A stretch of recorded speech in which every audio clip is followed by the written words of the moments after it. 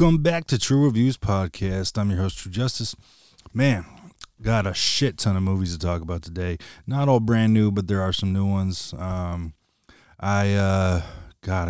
been on this hunt especially on HBO Max, just discovering all these movies from like 2012, 2016 era. I think most of them were in that I just went over my head at those times, just never heard of them or they didn't care, whatever it was. I never saw them, and a lot of them were right up my alley, so that was awesome.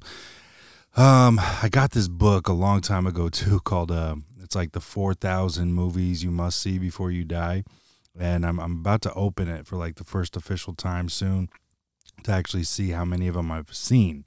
But I just figured I'd get a jump start on some of them. So I started Gone with the Wind.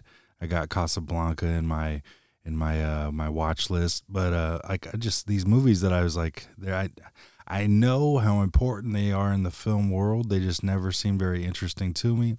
I've been watching Gone with the Wind. That's a long fucking movie. It's a long fucking movie. I've started it in like 6 different segments. I think I have like an hour left to go. Because it's okay. I'll dive deeper when I finish it. But I don't want to dive. But 1939. I mean, I was telling my daughter, she walked in when I was watching it, and she's like, "What are you watching?" I tell her, she's like, "Oh, it looks old." And I was like, "Yeah, it's almost 100 years old." And her eyes just lit up. I was like, "Yeah, it's pretty impressive, right?" I was like, "This movie's older than your great grandparents and all that." It's just like crazy.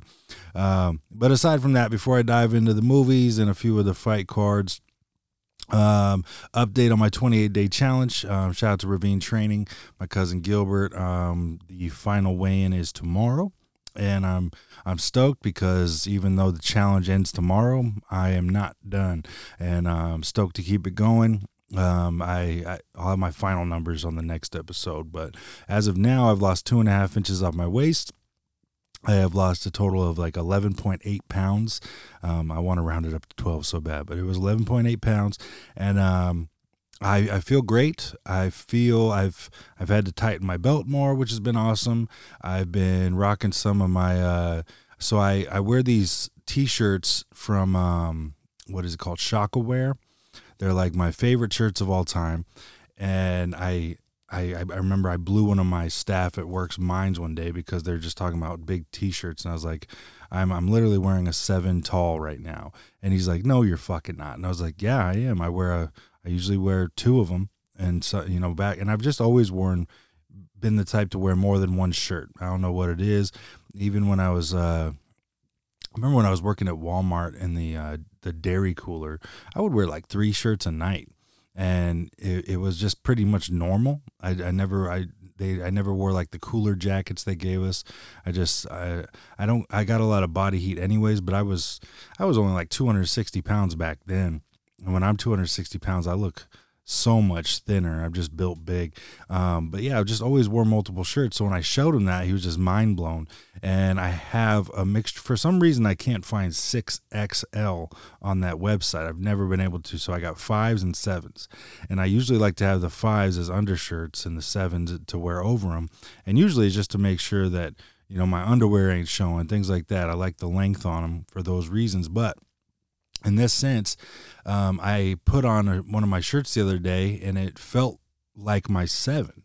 It just looked so much less used because I wear my 7 so much, and the 5s don't get exposed as much. So it looks so clean. I was like, man, this is crazy, but it felt like the 7. And I walked around all day. At the end of the day, I took it off and looked, and it was the 5. And I was like, oh shit, that's dope. So it's those little changes I'm really feeling and loving.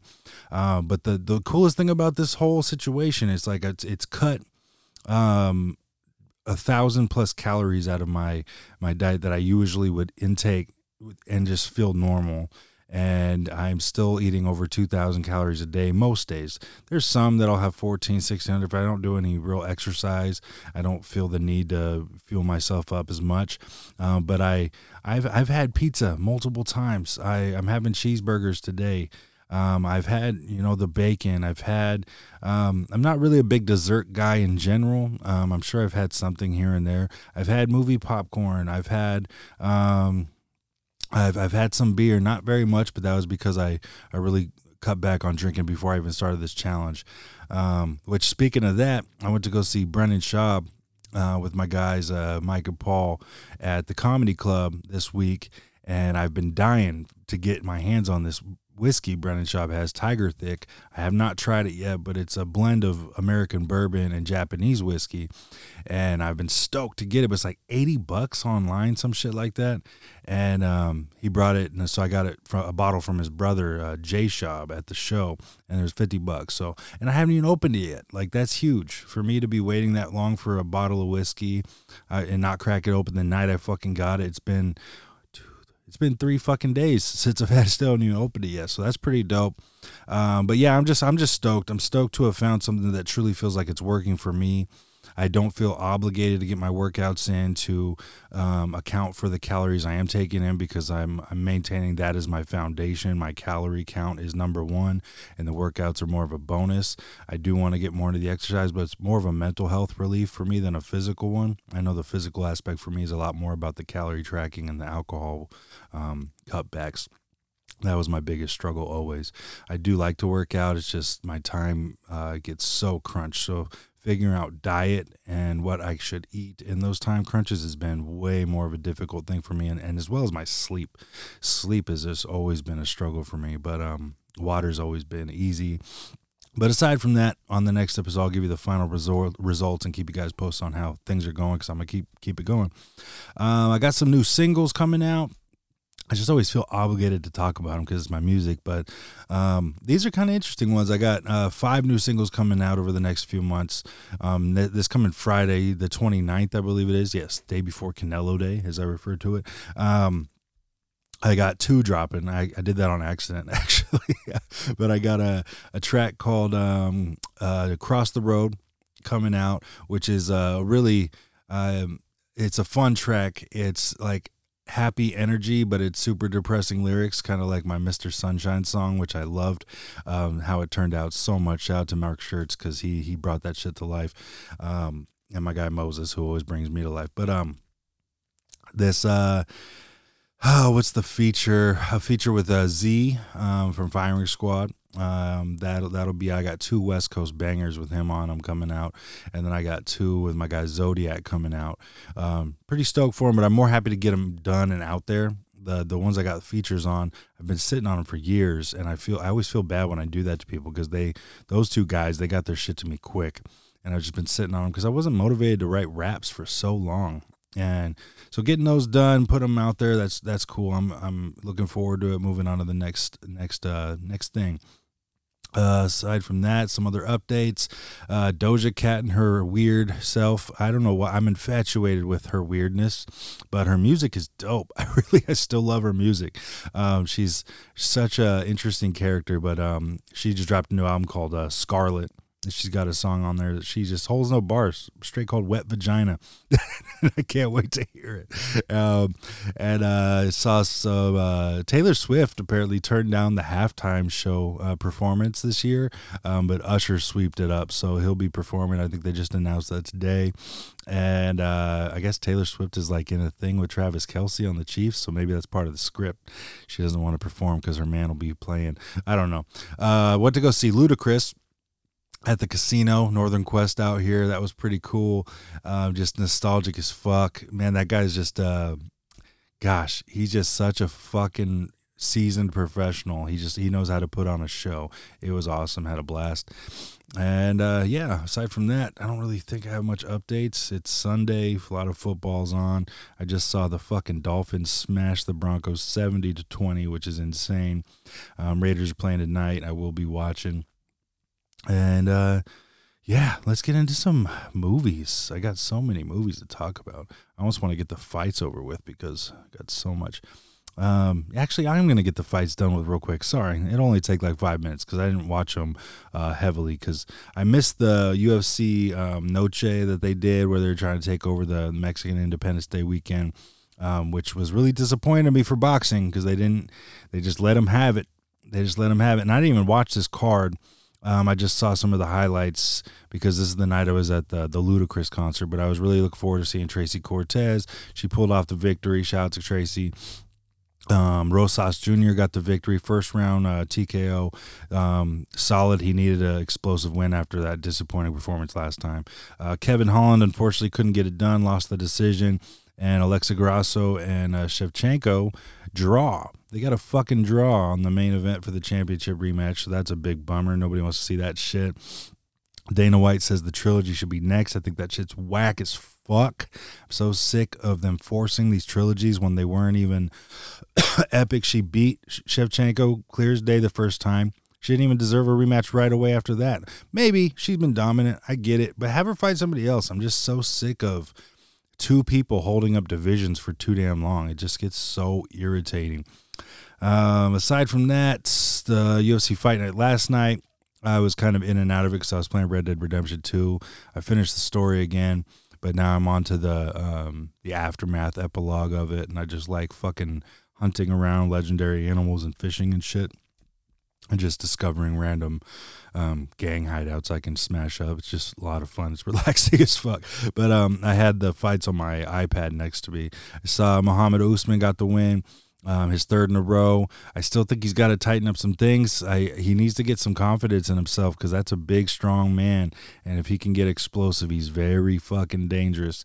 Karate Hottie Michelle Waterson Gomez got her ass whooped, busted her face up bad. It just sucks. I'm always cheering for her, but yeah, I just can't see how she could possibly have the fighter's instinct anymore. I just don't see it. And it's just a shame because she is very skilled. She has mastered a craft of hers, but the game is elevated beyond what she can keep up with now. And there's always something lingering to the really pretty fighters not being as good, unfortunately. Most of the time that seems to be the case. I don't know what it is. And I hate to say it, but there's just always something there. You look at the Paige Van Zants, the Rachel Ostoviches, the just all the ones that look like models. They never have that great of a fight career. They have a good enough one to get discovered, but as soon as they realize they can make more money elsewhere, why not seize it? I just love that they still want to fight because it's dope. It's dope that they don't care about messing up their face because it's in their blood. But yeah, it sucked watching her get whooped like that. And then Bryce Mitchell got the decision win. Had a very interesting post-fight interview. I saw Adam Hunter post that Brian Mitchell will be headlining next against Satan. That was hilarious. But aside from that, the only boxing match I watched this last weekend was the Zhang Joyce 2 because I just wanted to see Zhang whoop Joyce's ass again. I don't know what people are fucking delusional. I was never on the Joyce train. I heard about him and I started to check him out and I was like, this guy is not going to be anything huge in the division. He's too fucking slow. He's too fucking soft. Does he have some power? Maybe a little bit, but not compared to the top fucking dogs. And so when Zhang and him were fighting first, or Zhang, I call him Zhang, I called Zhang, and he was a huge underdog, and I was like, people are idiots. And yeah, he whooped the shit out of Joyce, so I didn't even want to see this rematch, but some people needed to see it to believe it was real and not some hype game. Zhang's not a fucking hype gang. He's a strong-ass dude. He's 6'6", fucking he came in at like 290 pounds in this fight. He's a dangerous dude. But before that, Anthony Yard, he got the victory, second round KO. Haven't seen him, I think, since he fought. I want to say it was, not Betterby. Bivol? I can't remember who I watched the fight last, but he was kind of being talked about up there too, but he lost and then didn't hear from him for a while. So he got the victory, and then Zhang knocked Joyce the fuck out in round 3, put him to sleep. Joyce woke up and stood up, but he was still done. The ref called it. And then Zhang called out Fury, which I think is just dumb because it's never going to happen. Would we all love to see everybody fight Tyson Fury, whoop his ass? Yeah, just like we wanted to see him fight Mayweather and whoop his ass. Wasn't happening. Now Fury's off his rocker, and I don't think we're ever going to see him fight a real fight again. But I could be wrong, but we'll see. I just don't think it'll happen. I'd like to see Zhang fight Andy Ruiz, Usyk, or Luis Ortiz. Where the fuck are you, Luis King Kong, man? We need you back. That's why I'd like to see Zhang fight next. Anything aside from that is not quite as interesting to me. He's the mandatory for Usyk, so make that shit happen. All right, let's get into some movies. Like I said, I'll talk about Gone with the Wind after I finish it. I watched Leaving Las Vegas for the first time. 1995, this shit came out. Nicolas Cage and Elizabeth Shue. Man, what a good movie. I really enjoyed that shit. There was some aspects to it. I didn't like some of the corny slow motion sections of it, but it's from the 90s, 95, yeah. It's how they filmed certain things back then, but the story is so good. Nicolas Cage and Elizabeth Shue killed that shit. They did so good. I gave it a 3.5 out of 5. That's a movie I would truly love to see get remade. I really would. I think it could get so dark and epic, but the story of it's so tragic, and it's all just the story of two people finding themselves in absolute loneliness, and they are not, there's no way in hell they should be with anybody, but at the same time, they don't seem to have the characteristics that are going to be made for anybody to have. So they just gravitate towards each other. They're toxic as fuck, but they accept each other for that. And it's such a good movie. I really liked it. And then I watched a movie called The Hollars that came out in 2016. John Krasinski directed it or produced it. I want to say he directed it, but a phenomenal cast. I really liked it. Charlie Day's in that shit, Anna Kendrick, Margot Martindale, Charlton Copley. Like, it was just Richard Jenkins, just a really good cast, and I really enjoyed it. And it's just one of those cool stories where you feel like you're just watching somebody's life play out. Nothing epic, movie magical feels about it. It just feels like real life, and I think that's what made that one so good. I gave that a 3.5 out of 5 as well. And I watched a movie called Every Secret Thing came out in 2014, starring Diane Lane, Elizabeth Banks, Dakota Fanning, Nate Parker, Common. This movie was really good for those people who like true crime, crime thrillers, things like that. Definitely check this out. It's such an interesting story. It's tragic. I thought all the actors did a really good job. I gave that a 3.5 out of 5. And oh man, I got a lot of 3.5s out of 5. Yeah, check that out though. Every Secret Thing. I watched a movie called Wanderlust. This is one that I cannot fucking believe I never heard of until this year. It's starring Paul Rudd and Jennifer Aniston. So this was from the director of Role Models, which you could tell. It's got that same kind of vibe of humor. But Paul Rudd and Jennifer Aniston are married in this movie, and they're just down on their luck. And they end up going to his brother's house to live, and they're just miserable. And on their way there, they had stumbled upon this this convent, I think they call it, but they call it like shared community or specific community. I don't know, something like that. And They had a wonderful time, like the best time ever. They felt at ease. They felt free. They felt great vibes and energy.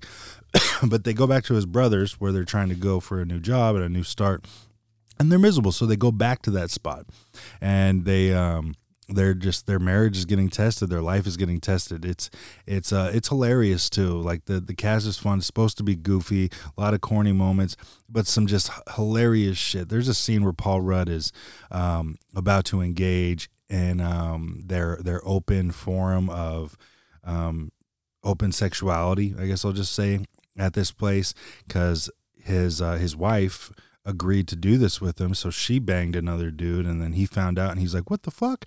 She's like, I thought you wanted to do this. She's like, yeah, I didn't know you were gonna do it like right away. And so she's like, well, now you need to bang somebody so we're even, essentially. And he's trying to talk himself up in the mirror, and he's just so awkward, and it's like the longest fucking scene ever, to where it feels like it would be outtakes. There's no reason all of these lines it should be this long, but I was laughing my ass off. And then even after the movie, there's more outtakes of him doing even more of it. So like they did cut some. It's hilarious. Fun movie. They both did great. Check out Wanderlust. I watched a movie called Deadfall. I really enjoyed this one. I still gave it a 3.5 out of 5 because I felt like it had some things they needed to fix, but it's essentially like a Bonnie and Clyde meets No Country for Old Men. Eric Bana, him and Olivia Wilde are siblings, and then Charlie Hunnam, is that his name? Yeah, Charlie Hunnam, Jax from Sons of Anarchy, as we know him. He's in the movie. So Eric Bana and Olivia Wilde's characters, they're brother and sister. and they have essentially, it looks like they just maybe robbed a bank, something like that, and they're on the run and they get in a car accident, and it's dead winter, freezing out, so they got to split up and split the money, and they have an idea to meet up with each other towards the border of Canada so they can escape together. Well, Olivia Wilde meets Charlie Hunnam's character, and he just got released from prison. He's on parole, and he just fucked up, and he thinks he may be wanted again. And she starts to fall for this guy, but you could tell that she has an over attachment to her brother and a loyalty to her brother. And her brother is out here just trying to survive to make it to her, doing some dirty shit. But he's such an interesting character. Eric Bana, he's so interesting, like a modern day Wild West villain, and I thought he did so good. So that's what I really liked the most about that movie was Eric Bana. But check that out if that sounds interesting. Deadfall, that's out now. That came out in like 2016 or 17, I think. Let me check. I could be wrong.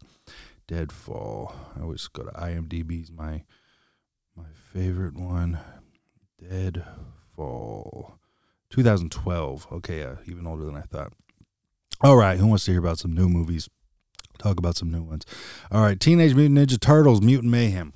Yes, it is finally available on Paramount Plus, so you can stream it if you have that. I wanted to see this so bad in theaters, but it was so much fun to watch, even though sometimes watching movies with my family can be hard at home because they talk, they get up, they got to grab things, use the bathroom, all this stuff is like shit. But it was great. I gave it a 3.5 out of 5, and I was really struggling. I know that's a lot of 3.5 out of 5 today.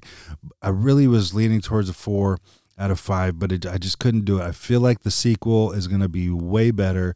The animation is dope. I love it. It reminds me of the new Spider-Mans, but the new Spider-Mans are so much better. But the Teenage Mutant Ninja Turtle movie is fun. It's entertaining. The music was on point. Felt nostalgic, and I really hope we get the sequel. But check that one out. My youngest daughter didn't want to watch it because she didn't know who the Ninja Turtles were. She'd never seen one before, and she felt like because of that she wouldn't enjoy it. Now she wasn't feeling too well, so she fell asleep halfway through. I really think she'll love it if she gives it a try. I think it's great for the whole family. It had stuff in there for the kids and the adults. A lot of movie references in it too, which was awesome. But yeah, you can check out that on Paramount Plus now. And then this one, No One Will Save You, a Hulu original, just came out.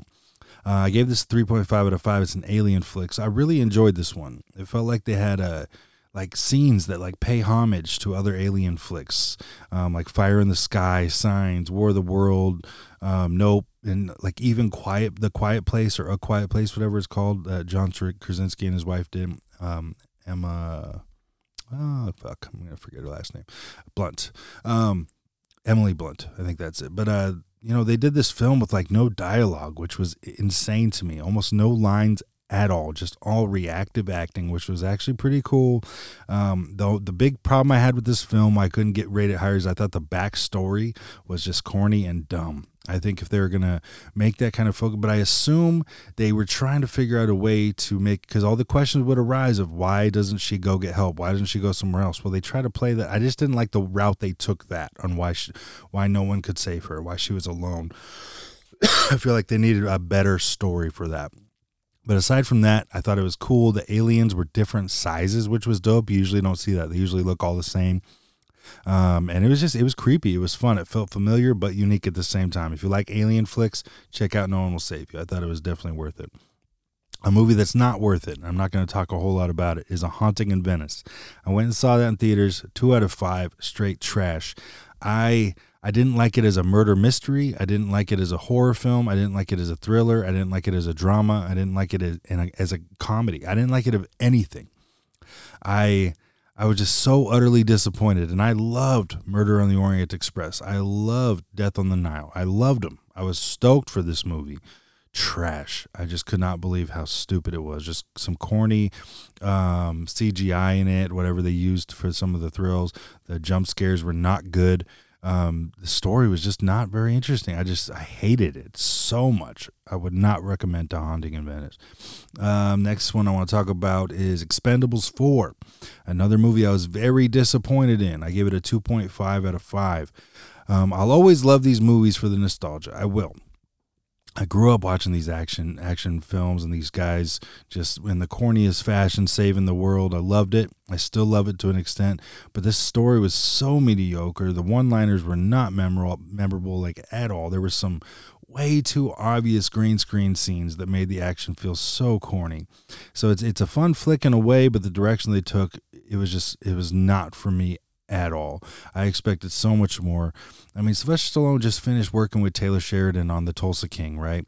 And I think I'm not alone. We're all hoping we get a sequel of that. But if you work with somebody like Taylor Sheridan, who has such success in action and drama and making things feel authentic, especially when it comes to organized crime, when it comes to military special ops, things like that. He's a part of such phenomenal things. And for Sylvester Stallone to just work with him recently on that shit, and then to drop something dumb as fuck like this, it was just really disappointing to me. Megan Fox, beautiful, sexy, wonderful addition. But at the same time, I'm thinking of these things. She's in the special ops team. Why is she going down there with her hair perfectly down? Why is it not up? Nobody going into a gunfight and special ops has their hair down like that. They're going to have it up and out of their way so it's not getting in their face during the shootouts. I heard she has a weird thing with her ears in real life, so she doesn't like to show them, whatever that may be. But I'm like, put that shit aside. Make it feel a little more real, a little bit more real.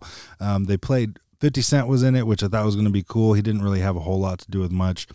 But they had a scene where they played PIMP, and it just, I'm sure it was supposed to be fun. It was corny to me. I didn't care for that either.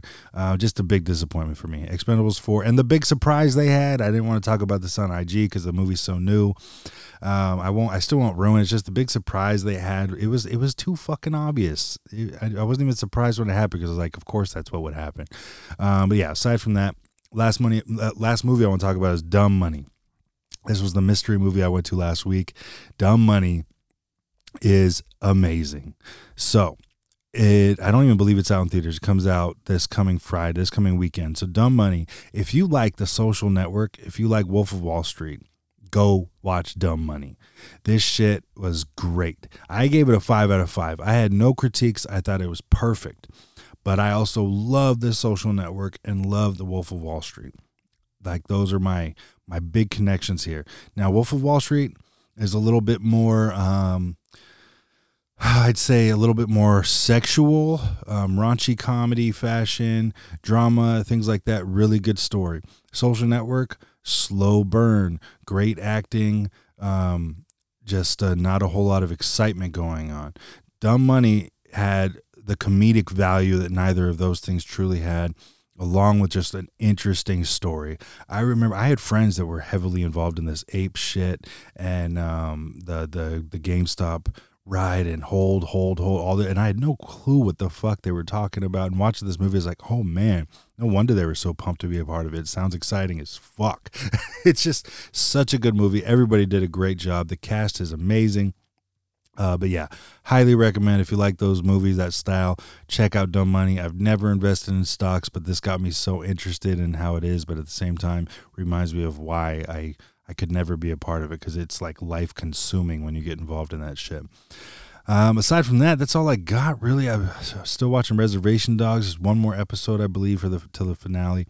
Or the next one is the finale, I think. Kind of sad that's going to end. I saw Winning Time was canceled after season 2, which I expected, because at the end they did the credit, like the subtitle things of explaining what happened over the next 10 years. That's usually a good indicator that we're not going to get another season. O'Shea Jackson Jr. got on Twitter and he was saying, I wonder how much the rights to Winning Time are, because he knows, just like I do, like so many of us do, the show should not stop. It is phenomenal. If you're not up on Game On, I think the title of the show is terrible. I really do. I think the way it's promoted, you can't really tell if it's a documentary or a drama series. I think if more people were exposed to it, they would understand how incredible this show really was. But I gave it an 86% for the show. Really good. The acting, the filming of it, everything about it is so fucking good. Sad to see it end. Me and my wife have been watching Yellowjackets. Just finished season 1 and started season 2. I gave season 1 an 80%. What an interesting story. Holy shit. So much of it is things that I would never want to watch in a show, but the way they do it, and it's all in there, I'm hooked as fuck. I can't stop watching. I already saw that's got a season 3 start date for next year, so that's pretty exciting because we know that when we finish season 2, we still got some more to come. But yeah, what a crazy fucking show. If you haven't heard of it, which I'm sure you have, excuse me. Excuse me. It's about a high school girls soccer team. And it flashes back and forth from them in high school to when they're 25 years later, fully grown. Some have families, some are doing their own thing, whatever it is. But when they were in high school, they got in a plane crash on their way to the national championship. And they landed in the wilderness somewhere in the United States, but they were completely lost. And the transponder got destroyed, so they can't locate the plane. They were trapped in the wilderness for 19 months. And when it flashes back, the whole first season, you're kind of like, man, what do these girls go through? How do they survive? That's the question everybody wants to know. They give you a little taste here and there. You know, some fucked up shit went down, and everybody wants to know the story, but they won't share it. It's their secret because they're worried about what will happen to them, the ridicule. They had to survive. And it's just such a cool story of everything, the way it bounces back with following the different lives of it. Christina Ricci, who plays Misty, she's the fucking rock star of the show to me. She's a fucking gangster, dope as fuck. Love watching her at this show. And then season 3 of The Morning Show just kicked off on Apple Plus. I love that show. I've only seen the first episode so far. I think there's 2 more released. Stoked to catch up on that. And, yeah, I think that's about it. Canelo and Charlo fight this weekend. I got Canelo by decision. That's my official prediction. I do believe it could go either way. My big worry is, does Canelo still have that hunger? Charlo's hungry. Charlo's younger. Charlo's a great fighter. Canelo, I just believe, is more skilled. I just wonder if he'll hold up, and if he can get aggressive and catch Charlo, I do think he can put him out. I just think the safest bet, he's going to get a decision victory. And, yeah, that's the only big fight I see coming up, really. I see Mario Barrios and Yordanis Ugas are on the undercard of that. That's exciting. Yeah, so, okay. That's all I got for y'all. Quick episode. Hope y'all are doing well. I go back to work tomorrow. I'm going to go watch the Raiders, hopefully beat the Steelers, and keep y'all posted.